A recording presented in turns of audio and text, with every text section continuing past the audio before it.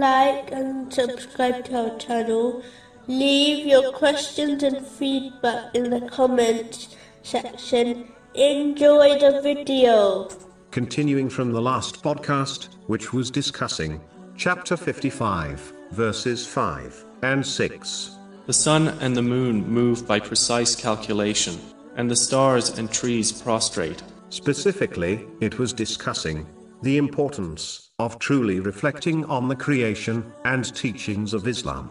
This self-assessment is vital for triggering one to take the steps needed to purify their character and soul of evil characteristics, which is the path of success in this world and the next. Some are so lost in the material world, they never perform this important deed, and therefore decades pass by without them changing one single bit. Muslims must use the time of strength they have been given in order to self-assess and change for the better before they reach the final stage of weakness, when they will desire to change but will not possess the intelligence or strength to do so.